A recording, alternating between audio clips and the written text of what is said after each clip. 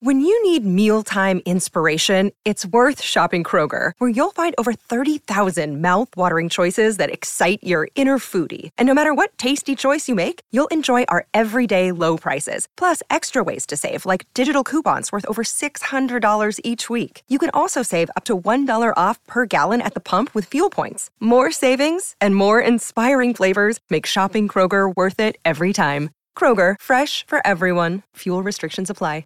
Welcome to Trashy Divorces. Welcome to Trashy Divorces. Episode 2, Season 2. We're very happy to be You back. can.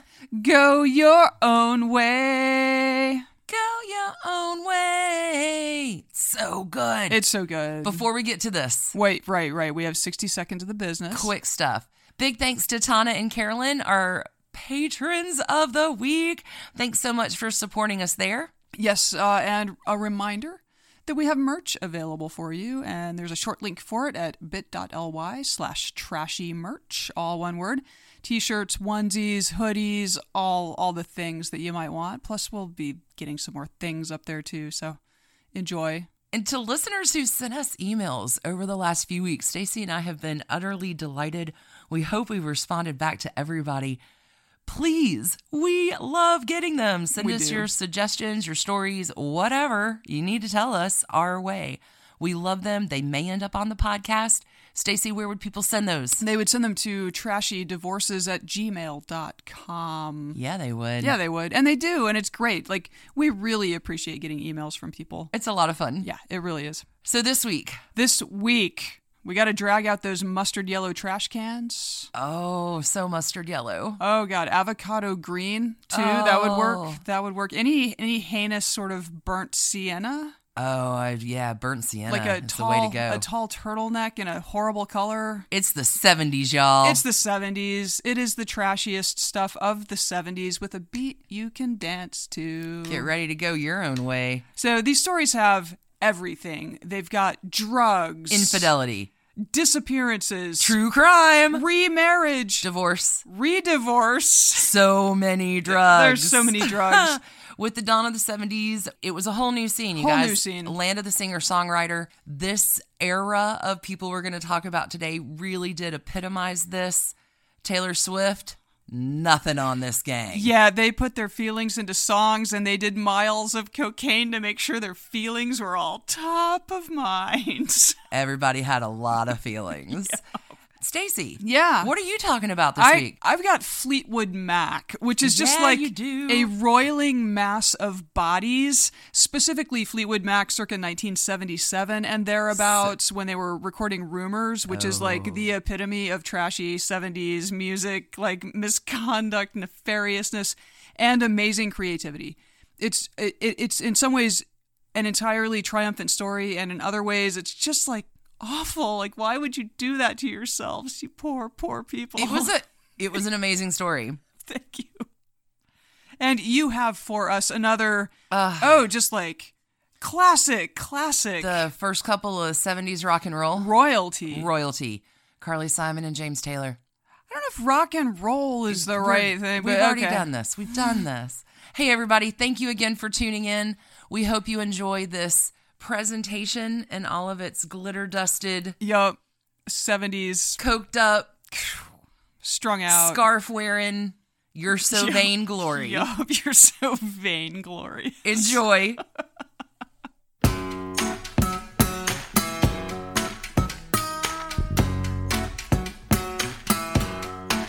Hey, Stacey. Hey, Alicia. I pulled out the lava lamp for this episode. You did. I had to remove the squeaky mouse from your dog's mouth, and now your dog's upset, so Have you seen the lava lamp?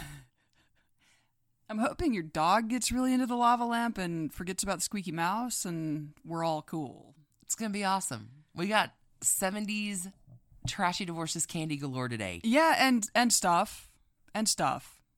Not all divorces. Some is just trashy. What have you got for me? I can't even wait. My glasses are off. I'm ready. Okay. It's multiple divorces, breakups, affairs, blah, blah, blah, blah. It's Fleetwood Mac. Yeah, it is. Circa 1977. Oh, yeah. Rumors. Oh.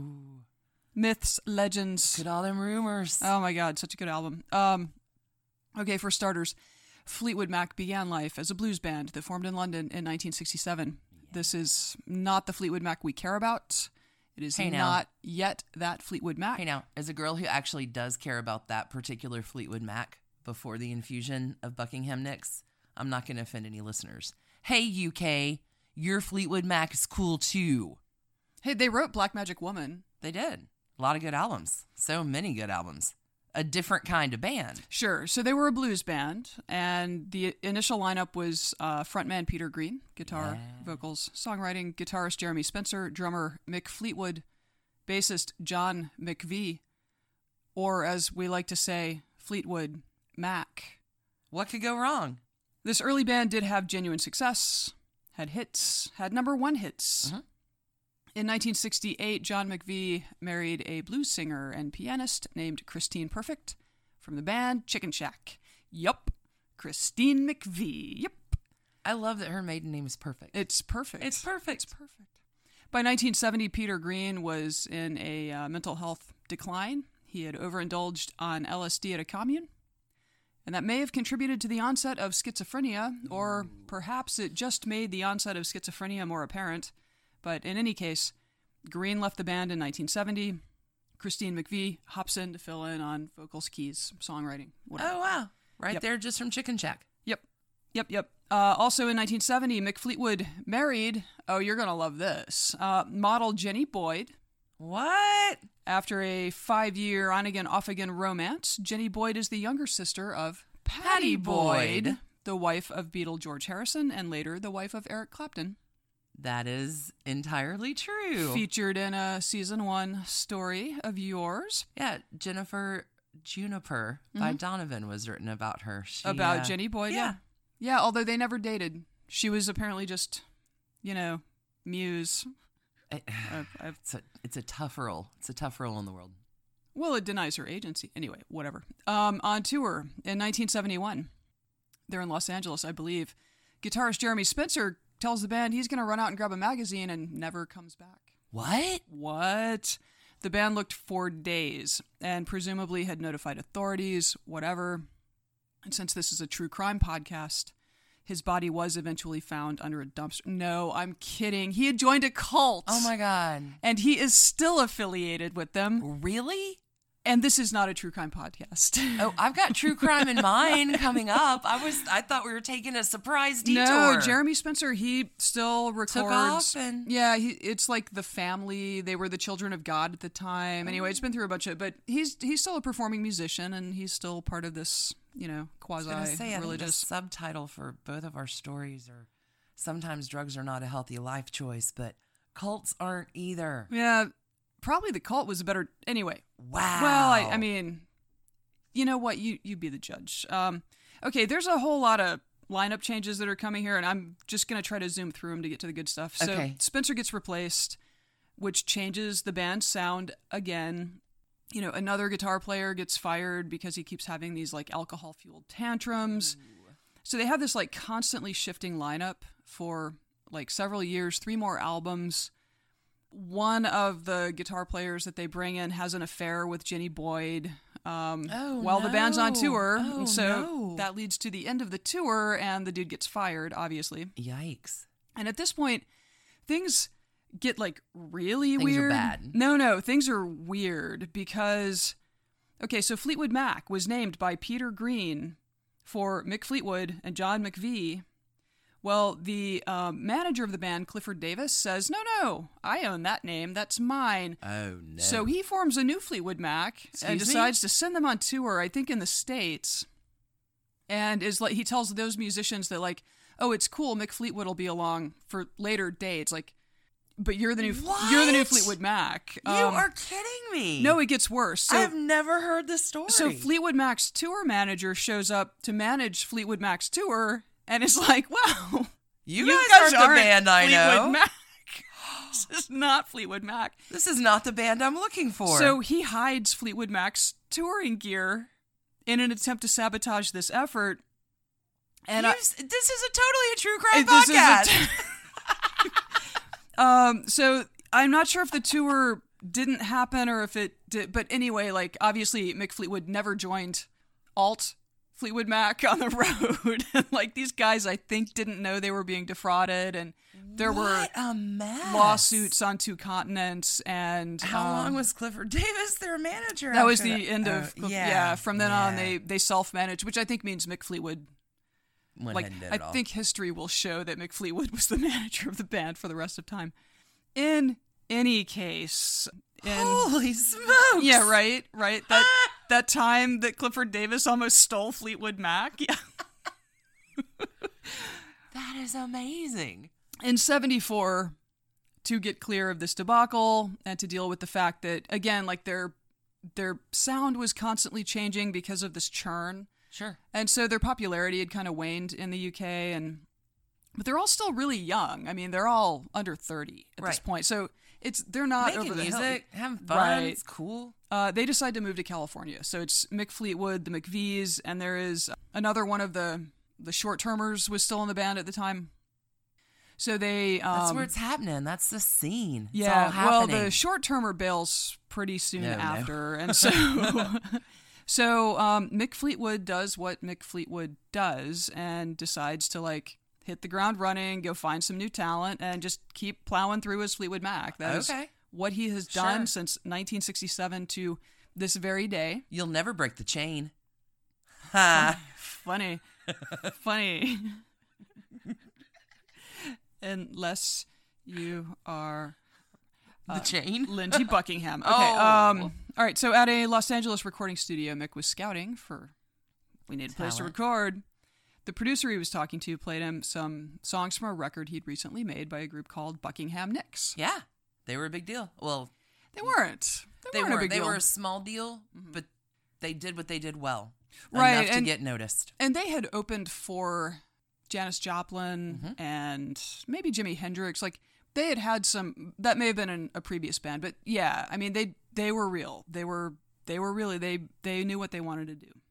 Hey, Dad, I've got your Buckingham Nicks album on 78 if you're ever looking for it. Just an addendum from 1973. That album cover's hot. Okay, so they were a duet. The two had met in high school. Lindsey Buckingham was just 16 when they started seeing each other and playing music together. Young love. Which I don't think he ever recovered from. So after leading a band called Fritz for a few years, they landed a deal with Polydor Records. In 1973, they released Buckingham Nicks, which kind of went nowhere, but also led to this intro with Mick Fleetwood. That's it. You do your best, you get noticed. Let him do the next thing. December 31st, 1974, Mick Fleetwood calls Lindsey Buckingham. I keep wanting to say Lindsey Graham, so you're going to have to correct me if I do that, because these are very different people, and also not so much. So... Yeah, old Linz. I got some feelings. Mick Fleetwood calls Lindsey Buckingham and asks him to join Fleetwood Mac. And Lindsey's into it, but was like, look, me and Stevie, peas in a pod. We're a package deal. Yep. I don't go anywhere that she doesn't go, etc. So, a couple nights later, they all get together. I think it was at a Mexican restaurant in L.A. You got around a table, Mick Fleetwood, John McVie, Christine McVie, Stevie Nicks, and Lindsey Buckingham. And the future of modern music was set on course. It was on. I mean, apparently they got on great. So let's take stock here. It is the start of 1975. Fleetwood Mac is comprised of Christine McVie, age 31, her husband John McVie, age 29, Stevie Nicks, age 26, her longtime romantic and creative partner Lindsey Buckingham, 25, and Mick Fleetwood, 27, who is also married, although wife Jenny Boyd is obviously not in the band. These people are about to start creating brand new things from scratch together, spending countless hours in a collective flow state, writing and recording songs, spending boring hours in transit between shows before huge, screaming crowds, spending days and nights away from everything comfortable and normal except each other, and collectively discovering the ups and downs of massive alcohol abuse and cocaine addictions together. Yeah. I wonder what's gonna happen. You have every elemental zodiac sign represented except for Earth. Oh, interesting. So nothing grounds these people at all. And just as my 30-second interjection. Sure. Bring your nostrology at me. Stevie Nicks and Lindsey Buckingham are both air signs. Okay, floating away. Gemini, Libra, respectively. Mick Fleetwood is a water sign. He is Cancer. John McVie is a Sagittarius. He is the only fire in the group. Christine Perfect is a Cancer just like Mick and is also a water sign. So you kind of see how some of these relationships play out based on, we can't talk about Fleetwood Mac and not talk about astrology. I don't see why not, but There you I will say John McVie is the most understated of all of them, so it's interesting to me that he burns a quiet fire. a quiet fire. I see that this can be really whatever you want it to be. It's no astrology. Please continue with your story, my dear. On the plus side, a documentary I watched had Christine McVie talking about integrating Buckingham and Nicks into the lineup.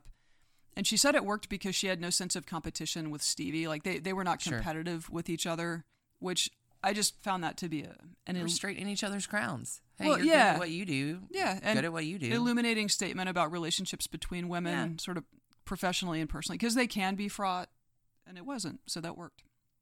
So because they gelled and weren't competing, Christine said that just magical things happened when they started writing and playing music together. Like, early on, it was great.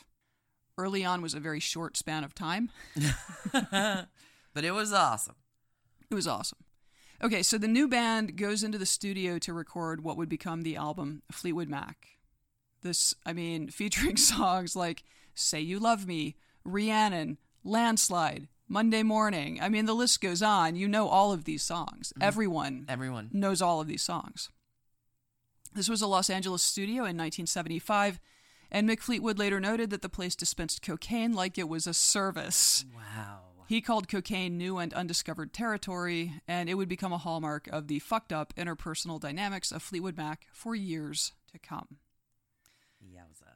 And aside from the coke making everything better, there was already tension brewing.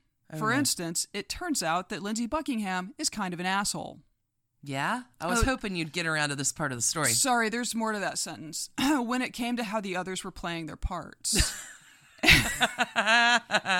And at one point, John McVie stops him, apparently like mid-harangue, and says, "The band you're in is Fleetwood Mac. I'm the Mac, and I play bass." Good and for just, him. Shut him down. They got through it, though, and the album launched to modest success. But the band's formula was what it had always been. They were just going to tour constantly. And it took 15 months, but they put that album in the number one slot on the U.S. charts. Wow. 15 months on the road to do it, though. They were tired people, and by then, like, completely drug addicted. Were they really tired? Let's think about this. Their souls were tired, and their noses hurt. I bet that is true. Guessing. So they took a touring break in 76. Like, they were still on the Fleetwood Mac album tour, but a break between legs. They go to Florida to try to relax. Take a nap. Write some music. Sure. You know. They were very... I feel like there was a lot of codependency here. I'm not sure why, but like... Anyway, you'll hear later. It's very strange. Mick Fleetwood has some ideas about how stuff should work. Because I feel like it would be normal on a touring break for everybody to like scatter to the wind. Sure. All right, so... You're not going to want to hang... You don't go on vacation with coworkers. Yeah, so let's take stock here too, right? About like a year and a half after we took stock, Christine and John are now divorced. Oh, really? Mick is separated from Jenny. Stevie and Lindsey have not only broken up, but they are like aggressively fighting with each other whenever they encounter each other. Really? So Mick's like, "Hey guys, let's all go to Florida on break." And they do. Whoever should listen to Mick fucking Fleetwood? Clearly. Dude, that is a bad idea. Well, okay, but... Okay, I didn't know that was the state of everybody's personal condition before we're about to head into this. Yeah. I thought it disintegrated during. I think it was slow burn disintegration. I think it was smokes, spooling out over time. Okay, talk to me. What happens? Well, okay, so they're at this house in Florida, and it was, everything is collapsing. And Lindsey Buckingham hammers out the first iteration of Fleetwood Mac's classic Go Your Own Way, which is his breakup song from Stevie Nicks. In 2013, Lindsay told Classic Rock magazine, "I was completely devastated when she took off. And yet I had to make hits for her. I had to do a lot of things for her that I really didn't want to do, and yet I did them. So on one level, I was a complete professional in rising above that, but there was a lot of pent-up frustration and anger towards Stevie in me for many years." Oh, sing me your sad song of being a sad white boy who is a talented guitarist who can never, So on the one hand, yes, I'm sure that he was bitter and angry for a long time and their proximity. But you know what he could have done, and ultimately did do, and ultimately has done? He could have walked away from the band for a few years. You know, she could have too. Like, all of this pity party stuff is not working for me. No dishonest talent. He's a very talented musician. Oh, he really is. But you know what else he could have done before he did all of that? Not been a dick.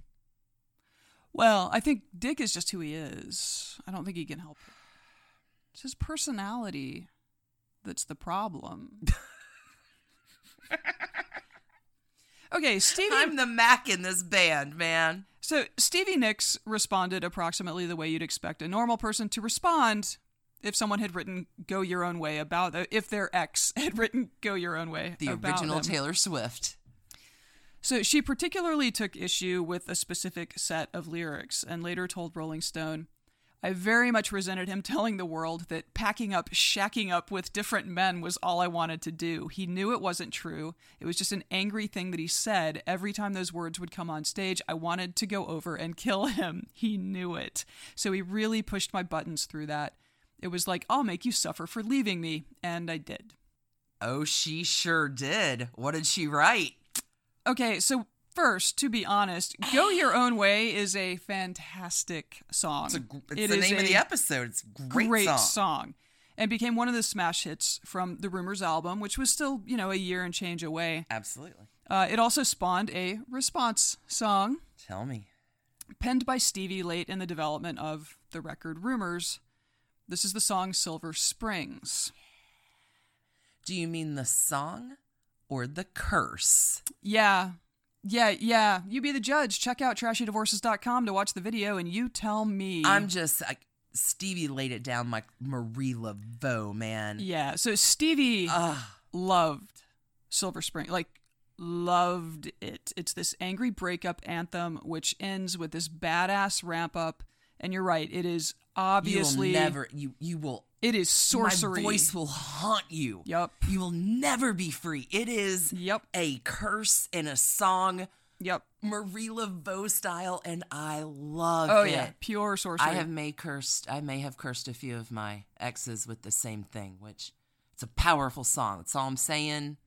Stevie Nicks is a badass. All right, so she loved it so much and understood so well what it would be once it was out in the world that she assigned the publishing rights to her mother as a way of saying thank you for all of her support over the years.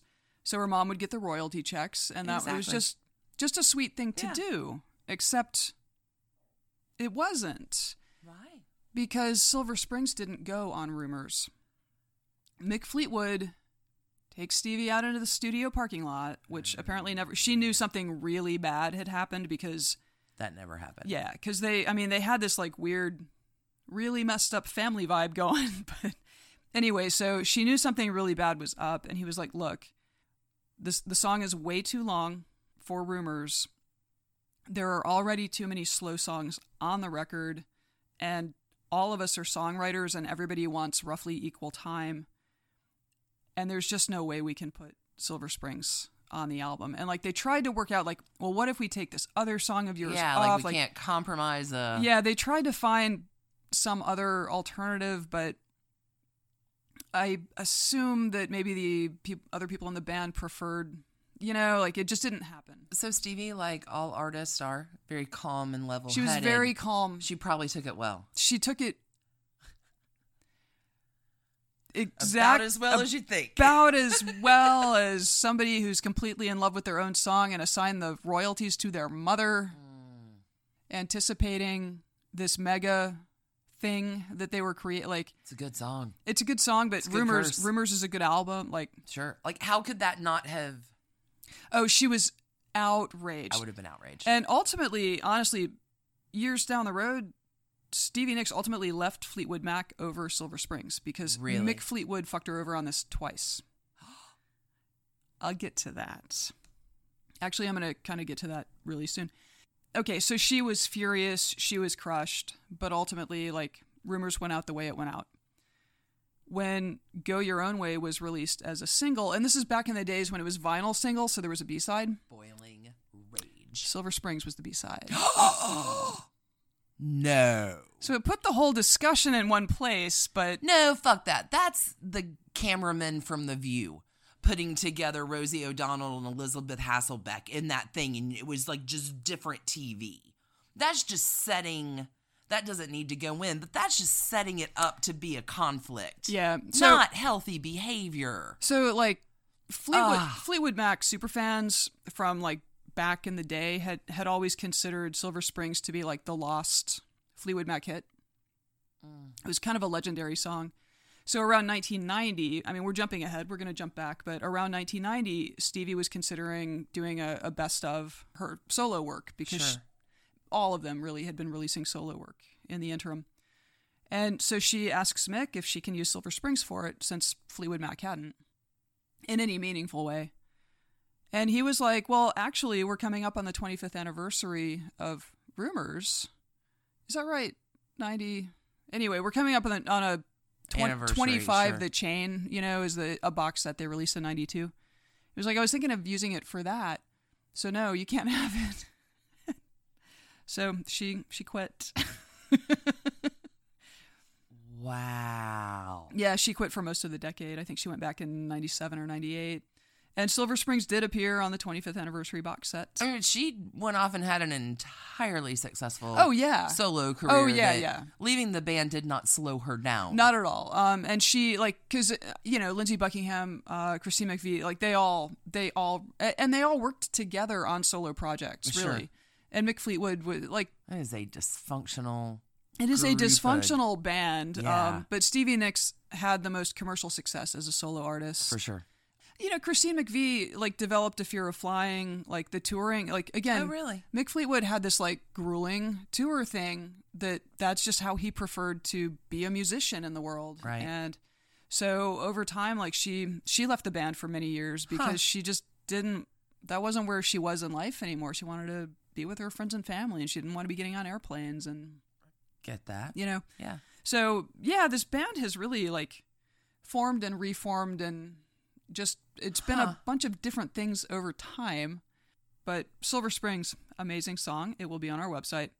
Oh, and it did not really come back to the forefront until 1997 when they released The Dance, which is a concert album and film. And then they re-released Rumors.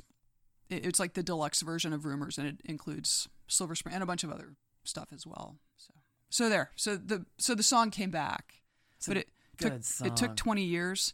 Her mom's first royalty check, 20 years late, was for $50,000. Good Lord. Yeah.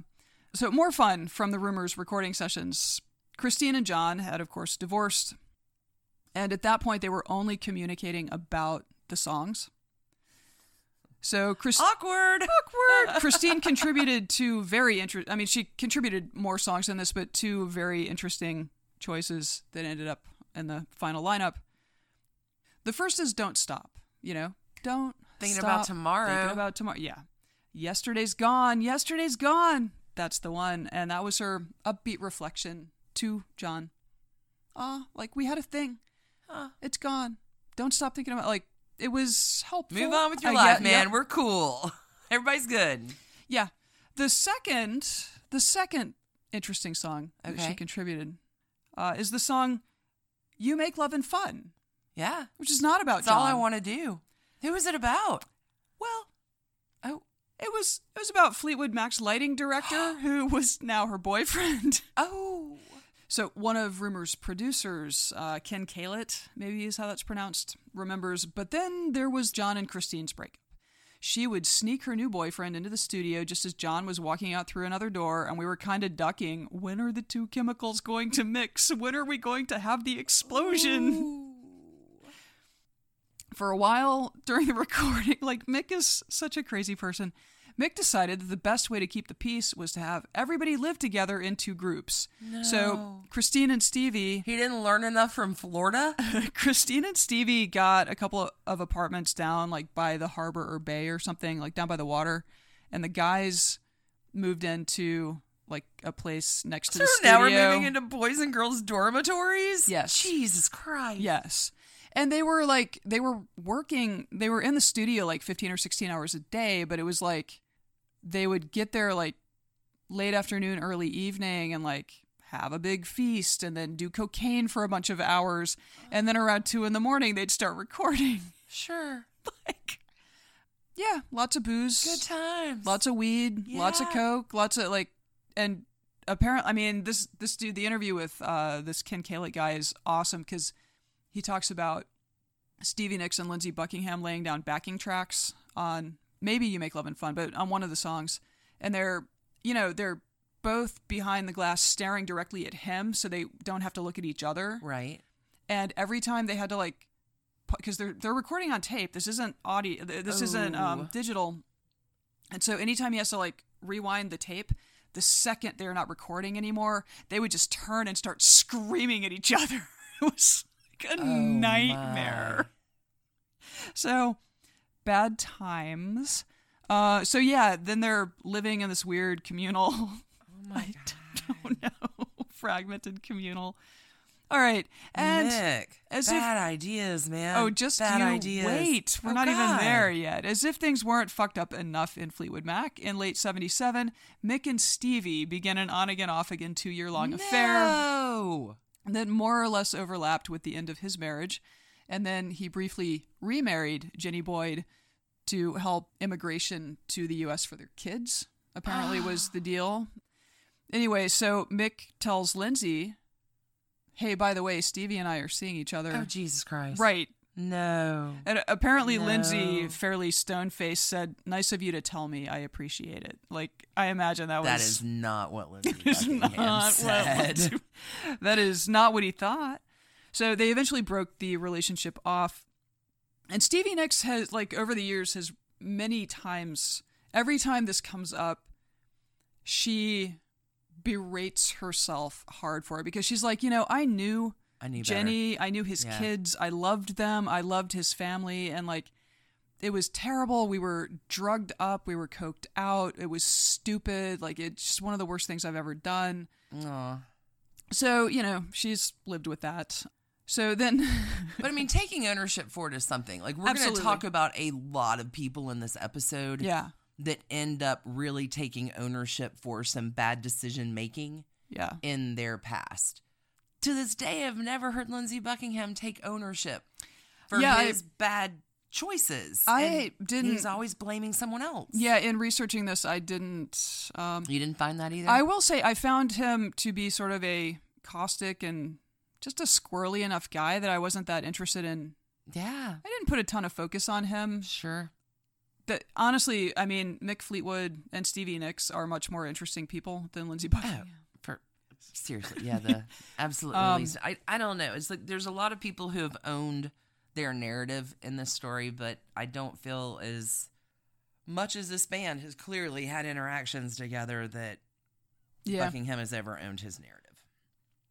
Well, okay, so Stevie and Mick break their relationship off, and Mick starts dating Stevie's best friend. What? A woman named Sarah Recor, whom he eventually marries. They were married for 7 years, I think. Oh my God.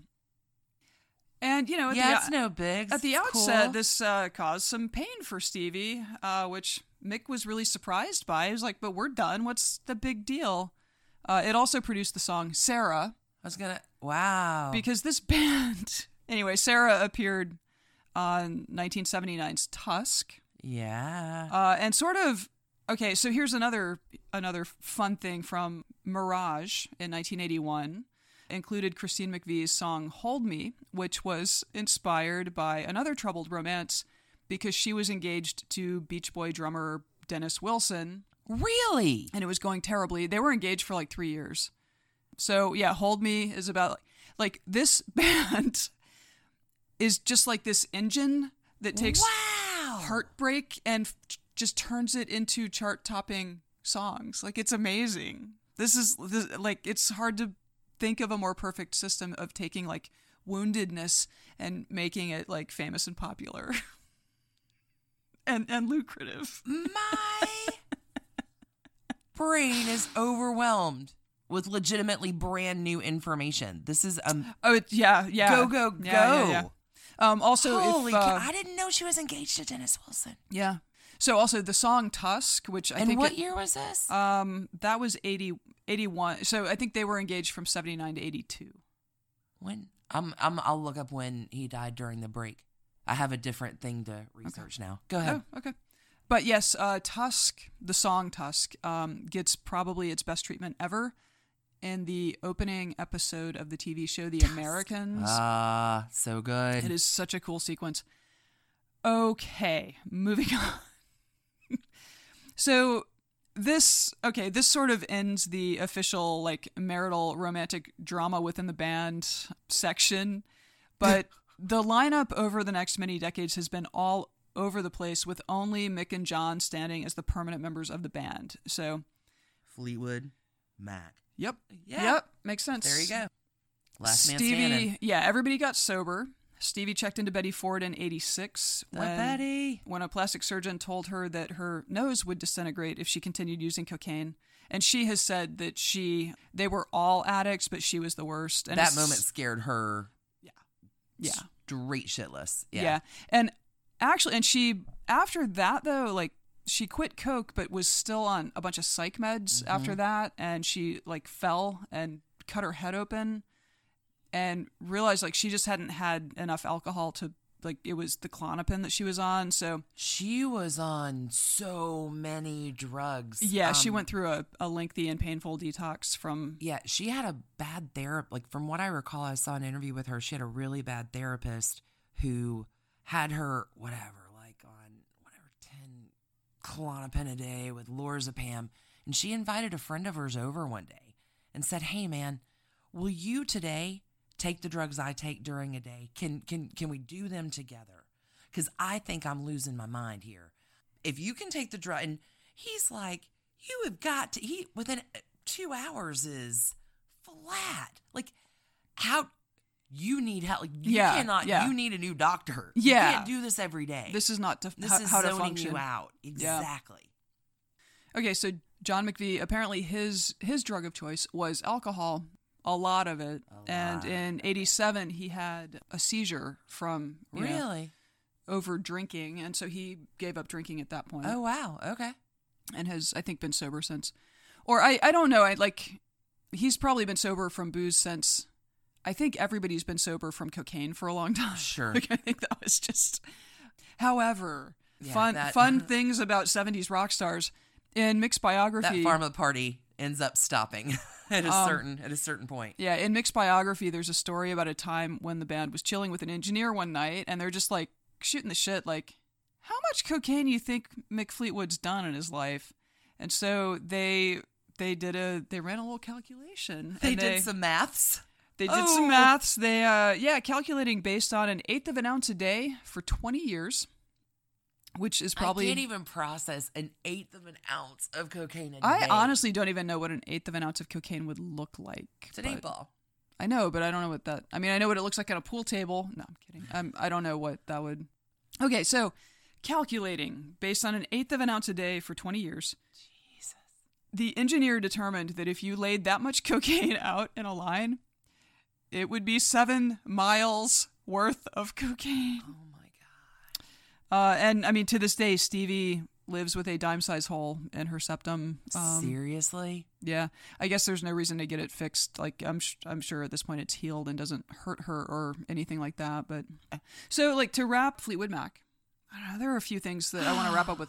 One, apparently Mick Fleetwood has lost count of the number of times he has declared bankruptcy. Oh, good for him. So put him in charge. Put him in charge. Yeah, like, apparently... This is the guy that should be in charge. Apparently he never started thinking about tomorrow. And as of... Yesterday never went away. Never went away. As of 2018, Lindsey Buckingham pissed the band off enough that they, like, fired him permanently and now have I want to say Mike Campbell of Tom Petty's old band, and Neil Finn of, what is that? Crowded House. Crowded House. I love Crowded House. I don't know why I can't remember the name of that band. They're such a good band. They're such a good band. Such a good band. And that is now the permanent lineup. So Lindsey Buckingham is listed as a former member. Really? I knew there was a little controversy. Yeah, it seems like as far as the band is concerned, done. He's just no longer a member. We're and he had heart surgery in February of this year. Yeah, okay, so he's healthy. Doing his own thing. I mean, I hope he's healthy, obviously. Okay. But yeah, that's kind of the Fleetwood Mac story. We did take a small interlude in that because our cat had some things to take care of. During that period, I did look up Dennis Wilson's death. Sure. He died December 28th, 1983. Okay. 83. So I wonder... What did he die of? Drowned. It's the saddest death ever. Was it drug related at all? Was it? Oh, yeah. Oh, yeah.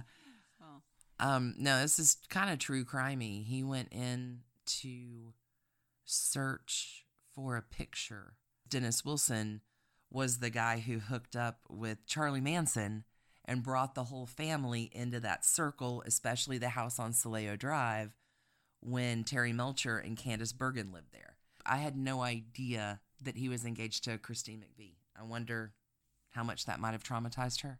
I have a whole new thing to research now. Well done. That was an amazing story. Thank you. That was amazing. Don't do cocaine. Don't know. Drugs are bad, kids. Don't end up with a dime-sized hole in your septum. Seriously. There are ways to avoid this. We should have stopped this a long time ago. You ready to go to break? Let's go to break. Sibling fights are unavoidable, but what if every fight you had was under a microscope on a global scale? That's the reality for brothers Prince William and Prince Harry. They were each other's closest friends and allies since the death of their mother, but that all began to crack as they married and took wildly different approaches to their royal duties. Wondery's podcast, Dis and Tell, is hosted by comedians Sydney Battle and Matt Belisai. Each episode unpacks one of pop culture's most iconic celebrity feuds, and they recently took a deeper look into the real reason William versus Harry started. It's actually much bigger than these two brothers, stretching back into the history of the British monarchy. Did their feud start with the royal family's mistreatment of Meghan Markle, or was it something that started much earlier? Follow Dis and Tell on the Wondery app or wherever you get your podcasts. Hey, Trash Pandas, when you need a brain break from your day, let me recommend the game June's Journey for Android and iPhone. It's a hidden object mystery game where you are solving a murder, uncovering family secrets, and, I don't know, exposing official corruption, all in an extremely stylish 1920s setting.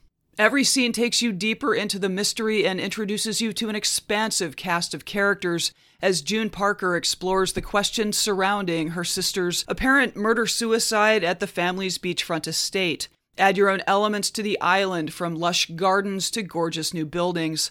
This story has so many twists and turns. Right now, we are on a global journey attempting to rescue June's niece, Virginia. It's a great combo of gameplay. It's a memory puzzle, a design project, an intriguing storyline with genuinely fabulous art.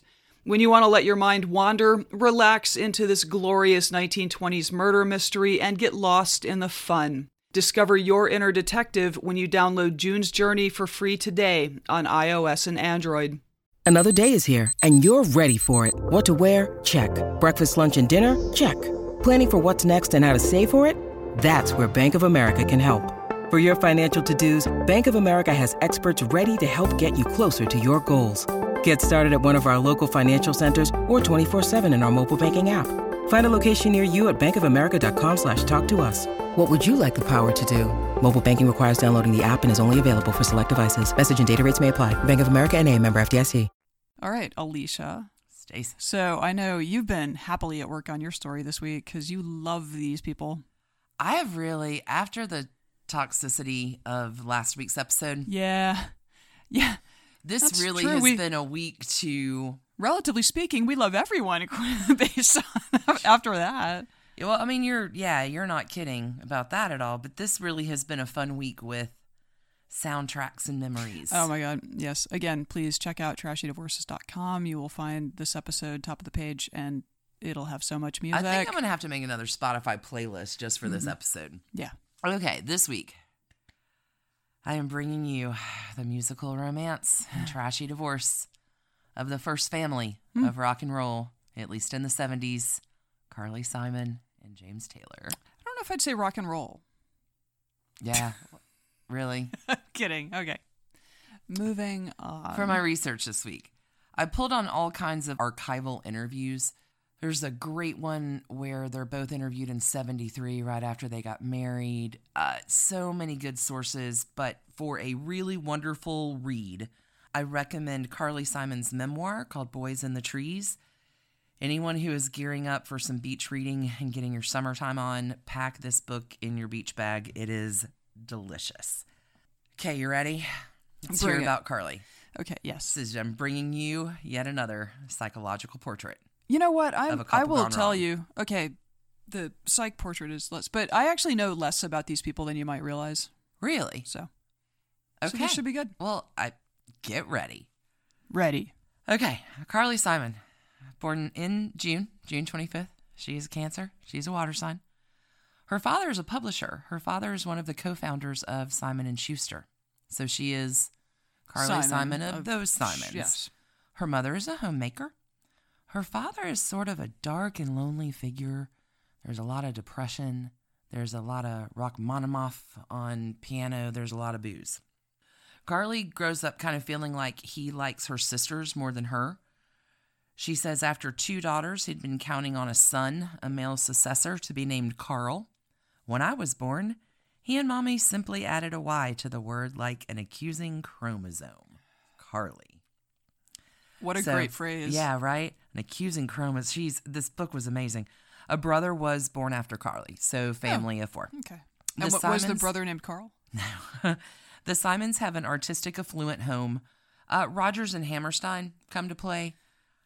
No bigs. They hang out with Eleanor Roosevelt. Sure they do. And Albert Einstein at the Vineyard every year and in Greenwich Village. Sure. One of the families they also hang with are the Taylors from North Carolina out at Martha's Vineyard from the early 50s on. So remember that.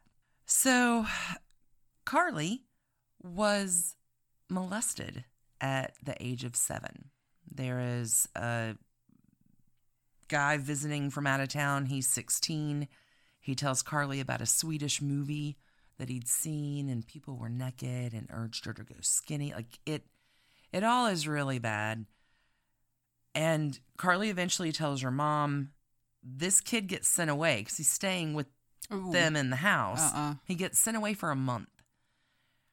And she says the biggest secret and vanity of the Simon family was to insist that nothing was wrong when in fact so much was wrong, and neither one of my parents owned up to it. Carly at this point begins to stammer and can't, like she's a stutterer. That is she's a very stammerer. that's a normal trauma response. And her mom says, just sing it. So you hear Carly Simon in these interviews years later sing Pass the Butter in 50 different rhythms because that's how she was able to communicate, was to sing.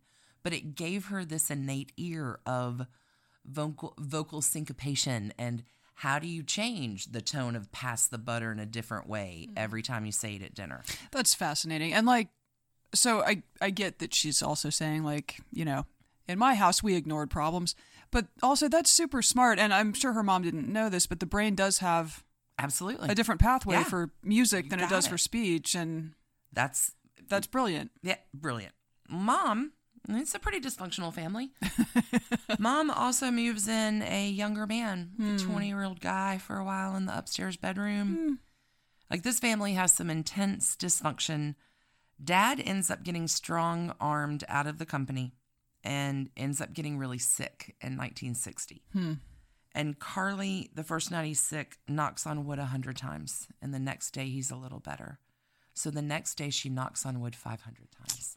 Like, it is this just poor kid. Heartbreaking. Her father does die in 1965.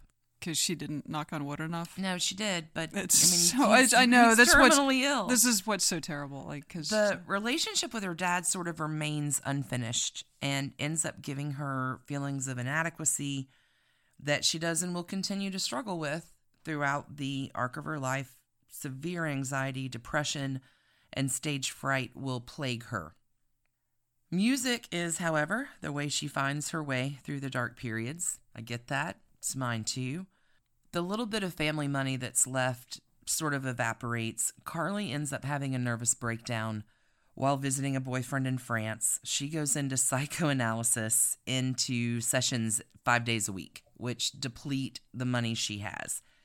She recognizes, though, that she's clearly working through something, and Dr. F is happy to take her cash until she realizes, like, maybe this isn't doing what I need it to do. In 1964, 18-year-old Carly and her sister Lucy get together and begin to play under the name of the Simon Sisters. Lucy has a minor hit with a song called Winkin', Blinkin' and Nod. They play on ABC's Hootenanny. Carly is also studying at Sarah Lawrence College, but doing digs on the side. They kind of make a minor splash. They're not setting the world on fire, but they're getting their name known and beautiful singers, and, you know, they're traveling home from London in 1865. In 1865? I'm sorry, in 1965. Okay. Seems... Yes, they found the TARDIS. Span generations. I'm just sitting here thinking, like, if I were Carly Simon and I were going to play in a band with someone, I would try to find someone named Schuster. Just as a muscle my dad out, okay. You're such a dork.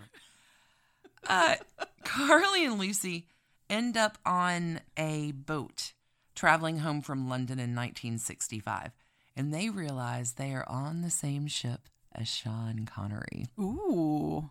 Oh, in 1964. Already super famous as James Bond. Like, but a Sean young, Connery but a in young his... man. Yes, in his prime. Oh, yeah, okay, wow. Okay. So Carly writes him a really cheeky letter using the word preprandial. Before a meal. Yeah. Why don't you come and have a preprandial cocktail with us? An aperitif, perhaps. Right. The three of them end up spending most of the trip together, dining and reciting poetry, not treating Connery to a Simon Sisters sandwich. However, on the last night, Lucy successfully made her move, and Carly takes that as a sign that it's probably about time to break up the act. However, 12 years later, Carly does sing the theme song for the James Bond movie, The Spy Who Loved Me. Oh, that's so funny. With Roger Moore starring in the role. But she was thinking of Connery the whole time, hoping that he would hear it and remember their ocean voyage together. That's so funny. So here's my shout out for my parents, because Nobody Does It Better is their song. Aw. Every time I hear it, I think about them. It makes me cry. In a good way. It just is Carly Simon and hi, Mom and Dad. Okay. So by 1968, she is working as a secretary by day. She's singing at night. She's songwriting, working to make a breakthrough. By 1970, Carly is living on 35th Street with Chris Christopherson. There is an amazing piece of recording from the Martha's Vineyard Radio, which I will put a link to, that ended up out in the world on SoundCloud, where Martha's Vineyard Radio has a question of the day, and it's about John Prine. But Carly's the first one to call in and answer the question, and also says, hey, I found these tapes in my guitar case, and it kind of fits with John Prine. Should I take this by? It is Carly Simon in her kitchen with Bob Dylan, Chris Christopherson, and John Prine hearing for the first time ever Angel from Montgomery. Okay. Just chilling in the kitchen, chilling in the kitchen, hearing Angel from Montgomery. Huh. And Carly like ends live, up, live on hey, on a guitar. It's a new song I wrote. Oh, what do you think? Like, incredible. She is dating a lot. Chris Christopherson, Cat Stevens. Here's a little thing you might want to know about him. She writes the song Anticipation in about 15 minutes while she is waiting for Cat Stevens to come to dinner, which she has made chicken with cherries and cream sauce that is burning, and he's late. So Anticipation. It's making me late. Okay. She also succumbs to the advances of Warren Beatty. Is he so vain? He's the second verse of You're So Vain. And poor Carly Simon, this is her, like Debbie Reynolds never not got asked about Eddie Fisher. This is Carly Simon's Eddie Fisher. It's so true. Every interview. She has revealed that the second verse of You're So Vain is about Warren Beatty. I have my ideas who the first and third are about, but she is, insofar right now, she's not telling. Can I interrupt and Sure. maybe we cut this? I feel like I read a thing about how Carly Simon auctioned off. Mm-hmm. She did. She auctioned off the identity of this person. Correct. But the setup was that she would whisper it in the ear of the high bidder, and that person was sworn to secrecy until their death. And it was some bigwig who was like a government figure who won it or something. And it was like a few $100,000 too. Like I don't have the exact figure, but it was kind of crazy. Yeah, like Wilbur Ross won. Like I forget who it was, but yeah. Anyway, so there is a person out there who knows the name. Well, she has later said, more recently, yes, the second verse is about Warren Beatty. She gets that he's kind of a Lothario, but she does find him irresistible. Here's Warren Beatty's technique. Take notes. Oh, God. Okay. He pulls out a piece of paper with the main loves of his life and sees her name on it next to Catherine the Great and Marie Curie. Right? After sex, he always calls the next day. He remembered the names of my mother, sisters, brother, grandmother, old boyfriend, streets that I lived on 5 years ago. With this groundbreaking memory, he seldom, if ever, got confused. So he is in that super-centered make you the... Okay. Well, he'd read 7 Habits of Highly Effective People. Something. This is where it trips up and goes bad, though. Uh-oh. One night he visits Simon after midnight on a Sunday night. I just flew in from L.A., baby, and does his like regular routine. The next morning, she goes to therapy. Not the same doctor that she spent her inheritance on. Right. But French starts guy, talking about this romantic encounter last night, and the therapist looks unwell. Uh-oh. And the therapist is like, you're not the first patient of the day who spent last night with Warren Beatty. No. Her appointment was at 11 o'clock. She was only the third patient of the day. Oh, my God. Yeah. Oh, my God. Wow, what a small town New York is. So, yeah, Warren Beatty got kicked to the curb. Oh, my God. Yeah. So she has really, been through the ringer. Her sister, Joanna, her older sister, says that Carly was talking to her one day looking at James Taylor's album and sees a picture of him, and she says, I'm going to marry him. A friend of hers who she started co-writing with says they're walking down the street and she sees him on the magazine cover and she says, I'm gonna marry him. She thinks that he is perfect for her in every way. And she talks about in her book, if there is a reason to believe in predestination, this is it. He was perfect for me. And like, she is smitten. She knows. She knows. She has an idea. So in 1971, she releases the song and album, which kind of get her in the public eye. That's the way I've always heard it should be. March of 71. So she is really kind of breaking through. Mm-hmm. I'm going to leave Carly there. Now we're going to talk about Sweet Baby James. Sweet Baby James. He's a Pisces, born March 12th. 2 years later, he's a water sign. He grows up in North Carolina. There is darkness in his family tree as well. His father is a medical doctor, Harvard medical doctor. He's kind of a big deal, does all sorts of important medical things, but he is also a high-functioning and haunted alcoholic. Lots of darkness.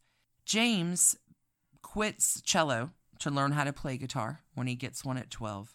He's never had lessons, but he invents his own way of playing chords because he's a cello player. So if you ever see him playing an early video, it's like he finds the bass note and creates a chord around it. So all of his chords, his D, his G, his A, his E are all a little backwards because he's learned how to play it by ear. He's never had a lesson. Yeah, and on a different instrument, yeah. I mean, his dad is a famous doctor. Alcohol ends up killing his brother. all of his family is subject to incredible depression. His parents divorced in the late 60s. 3 of the kids out of the family, I think there were 5, end up in psych hospitals. You know what this guy needs? Heroin. For sure. It's a pretty broken home. Yeah, it sounds rough. So, James, in the summer of 1967, is living in the Upper West Side, which at that point was pretty much a battlefield. He ends up talking with his dad. And his dad, it's amazing to hear James Taylor tell this story. His dad realizes that he is in a rough space. And James Taylor talks about, all it takes is one bad week in the wrong place to change your life in a way that is not for the better. So his dad's like, stay there. Don't leave. Dad gets his wallet, hops in the station wagon, and 13 hours later shows up at his door to bring him home. Like, That's good. That's good dadding. That's good dadding. For whatever the drawbacks of this family were, like that's pretty good. Some devoted love. I'm battling my own demons, but I get that you are in a rougher spot. James ends up staying for 6 months, gets a little treatment. He opts out of college. He leaves January 1st, 1968 for England. Danny Korchmar, Cooch, who remains a constant friend and companion, introduces him to Peter Asher, who has just signed on to do A&R for Apple Records. Which is the Beatles. Yeah, so that's a big deal. He sings in front of Paul and George, and they end up asking Peter Asher, like, this is the guy you want? And he's like, yeah, I really think. And they're like, all right, let's do it. They lay down a lot of tracks for his album on Apple. He's using the studio time when they're not recording the White Album. Oh my God. Right? Okay. Crazy. Mm-hmm. He kind of bottoms out, though. Like, he runs into some bad news. I didn't watch it for this. There's a good interview where he talks about getting screwed over with, like, what was supposed to be a record contract. He's like, I just wanted a sandwich, man. We were hungry. Like, we got screwed over. Anyway, he heads back over to the States and hits up the Laurel Canyon scene. Mm-hmm. So this is 1970, 71. California, baby. Yeah. So Laurel Canyon, at this time, that is Joni Mitchell, Crosby, Stills and Nash, Jackson Browne, Carole King. Like, that whole set was a big deal. James and Joni start dating. She says they were together about 6 months. He says they were together a year. She later says he was broody and moody. He was incapable of a relationship. Which sounds about right. Already, right. Yeah. So he's hanging out in the California scene. He is making Sweet Baby James and Mudslide Slim. She's making Ladies of the Canyon in Blue. Wow. Yeah, right? For him, she writes the song Blue and All I Want. For him, he writes You Can Close Your Eyes. It's all very sad. He is hanging in the California scene. Carole King gives him the credit for pulling her out of her cat-like shell and giving her the confidence to make a new career for herself, because she has been a songwriter with her husband, Jerry Geffen. They divorce. Right. And she comes out and she's songwriting, but she'd never given a thought to performing until James Taylor's like, yeah, I think you can, let's talk about this. Like, they've always been very complimentary. What year is this? Early 70s, 71, 72. But in 1972, she released Tapestry, where he did part of the backing in Rarefied World. Sure. The scene is really happening. His friends, even through the decades of all the ups and downs he goes through, really do stay intensely loyal to him. Okay, that's what James is up to. We know what Carly's up to. Okay. Our fated lovers finally meet. We're up to the same date and time. Okay. The timelines are going to intersect again. I mean, they have intersected. Don't cross the streams. Okay. The streams are about to cross. Our fated lovers finally meet on April 6th, 1971 at the Troubadour, where Carly Simon is opening for Cat Stevens. Haight-Ashbury, San Francisco. L.A., the Troubadour. Damn it. It's okay. You know what? So close. I'm a space alien. You are. I just arrived. Alien. Tell me more things. Joni Mitchell and James Taylor. Like all the people in the hot 1971. Cat Stevens, dude, sizzle. He is on fire. She has come out with That's the Way I've Heard It Should Be and Anticipation. She's blowing up. So, of course, the dressing rooms behind the scenes in the scene are a big deal. Carly vividly describes meeting him in her dressing room. April of 71. Wow. He was barefoot, long-legged, long-footed, and his knees were bent. He wore dark red loose wide wale corduroys and a long-sleeved Henley with one button open, his right hand clutching a self-rolled cigarette. His hair, simultaneously shiny and disheveled, fell evenly on both sides of his head, and he wore a scruffy, understated mustache, the kind so fashionable back in the early 1970s. He seemed both kempt and unkempt. Even sprawled out on the floor, everything about him communicated that he was, in fact, the center of something, the core of an apple, the center of a note. Huh. Like when they finally get together, it all falls into place. He moves in with her immediately. They click in every way. They share the same musical language. I forget if it's the sharp or the flat of the note, but she thinks of him as a C and her as an F, and how they complement each other. They have been going to the same beach. They share, they harmonize.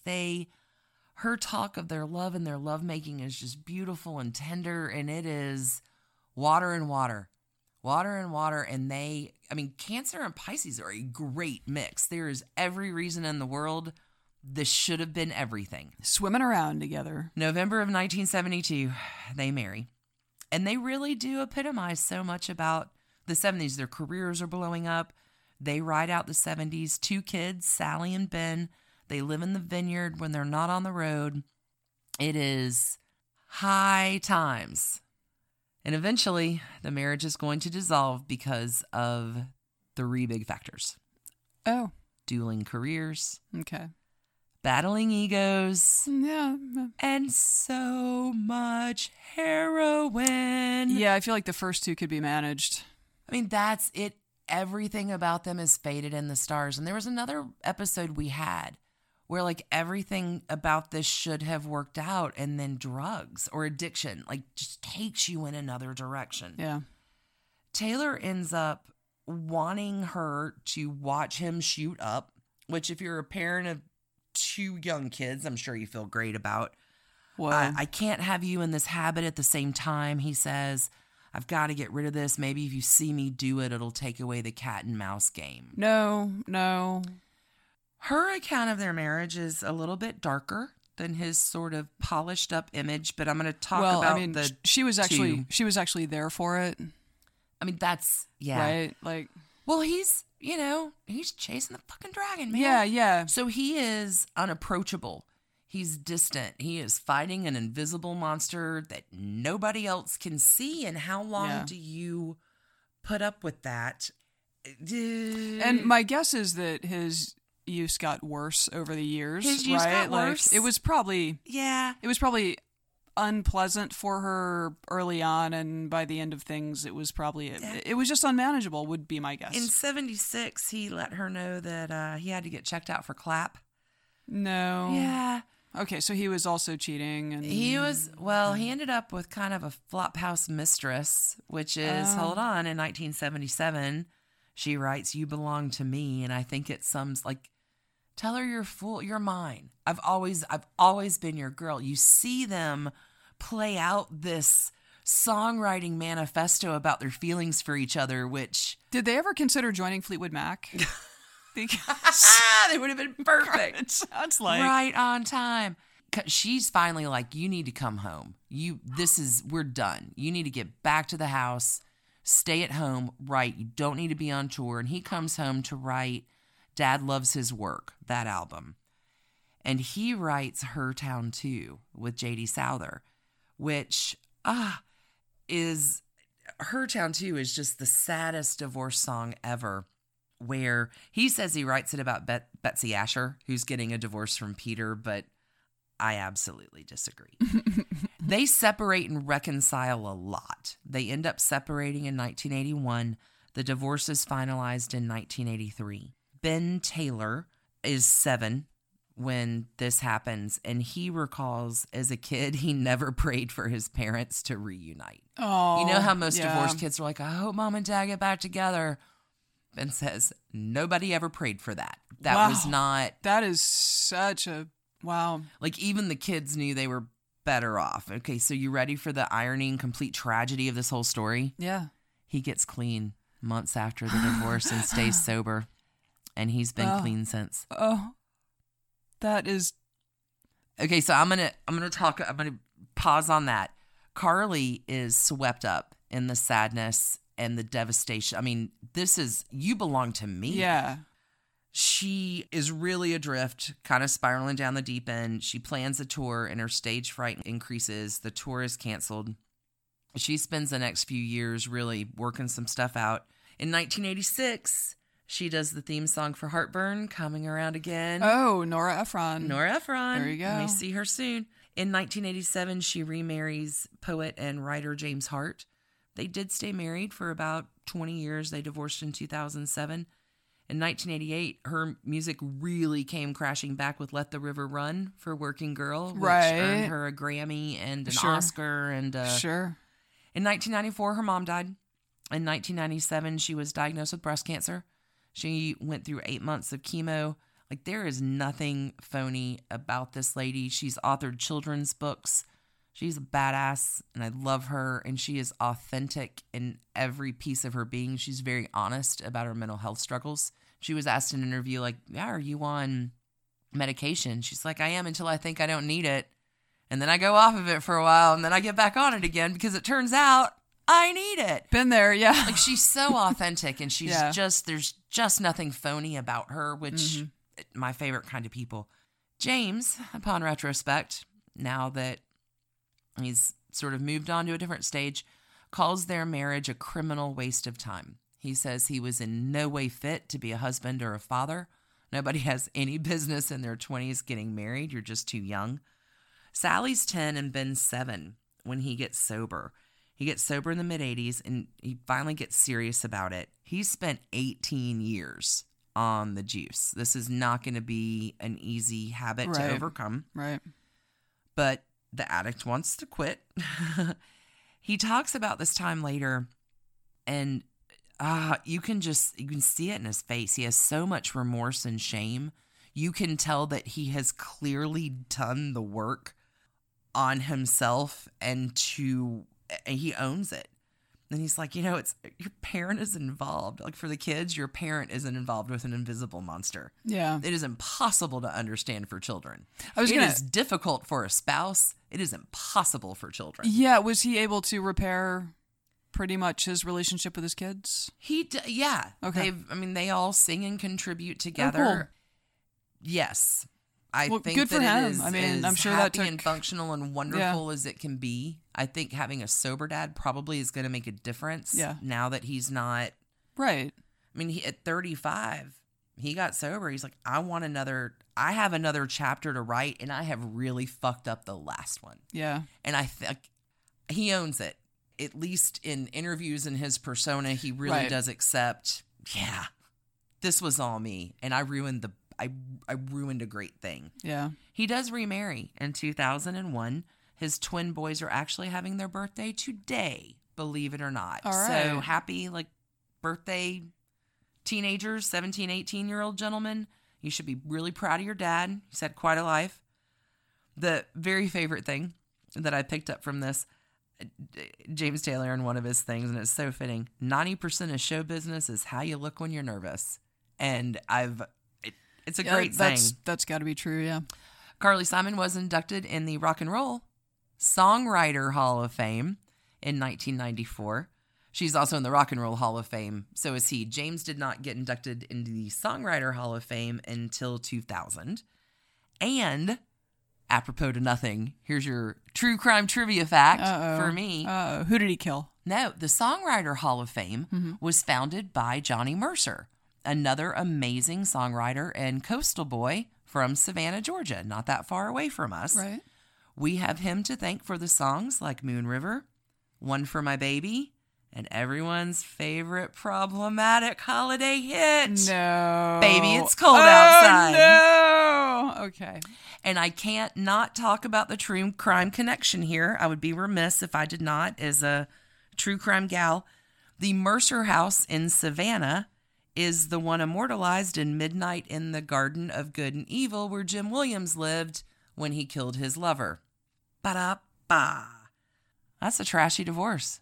James Taylor and Carly Simon. Yeah, that's a life lived trashily there for a few decades. But I mean, in comparison, they own it. No, completely. They Completely. both have moved on to that stage where they're owning it, different than stupid Lindsey Buckingham. Still blaming everybody else for the problem. You know what? I don't think I gave a trash can rating to Fleetwood Mac, which is a 5. That was just a train wreck. They are the theme band of Yeah. trashy divorces, Yeah. for sure. There's just nobody got their head chopped off, but I mean, good Lord, come on, people. For sure. How many trash cans should I give to Carly and James? I don't know. Not 5. No. Definitely not 5. This is just like they were true It's just love human and failings. And Well, he got the clap. 2.5. Okay, you know what? Half for the clap, half for the Flophouse floozy or whatever. No, half for the flop, half house floozy, half for the clap, and half for the how about I just shoot up in front of you. Oh, okay, yeah. So 3.5. Is that 3.5? No, I'm gonna go 2.5. I'm gonna go 2.5. Okay, Like okay. baseline level, you got to divorce. The maths work. It's no In your 7 head. miles of cocaine. Well, that was fun. he might have gone for some of that. He done a lap of it anyway. I feel like I just want to go listen It's to like music a cocaine now. relay race. Oh, jeez. I don't feel anywhere near as skeevy as last week. That was fun. Yeah, no, that was awesome. Way better than last week. Hey, y'all. Thanks, everybody, for tuning in. We hope you enjoyed that as much as we did. Absolutely, and we hope that you will keep it trashy. Always keep it trashy. And Not we'll- as trashy as Fleetwood Mac, yo. Oh, boy. But do listen to their music. My God. I mean, it's such good music. So good. Yeah. Until next week. Until next week, keep it trashy, y'all. Bye, y'all. And thanks to you for listening. Trashy Divorces is a Hemlock Creatives production, created and produced right here in Atlanta, Georgia by us, Stacy and Alicia, with a little research and writing help from the brilliant Melissa O. Our art is by Sydney V. Smith. That's Sydney V. Smith at carbonmade.com. And our music is used with permission of Ratsy. Check her out at Ratsy's store on Instagram. And definitely drop into Ratsy's store anytime you're in Oberlin, Ohio. You can contact us at trashydivorces@gmail.com or find us on the World Wide Web at trashydivorces.com. If you need more trash candy in your life, our Patreon community includes some of the very best humans around and thousands of hours of bonus content at every level of support. Join the fun at patreon.com/trashydivorces. Interested in some Trashy Divorces swag? Check out our merch shop and Trash Panda Enthusiasm Society at bit.ly/trashygear. Want to advertise with us? Reach out to sales@advertisecast.com for more information. And last but not least, come play with us on social media. I keep most of our Trashy Divorces Instagram hopping. Stacy and I share it up over on Facebook, including our Trashy Divorces podcast discussion group. Come join us over there, and thanks again, everybody, for listening. Keep it trashy, y'all.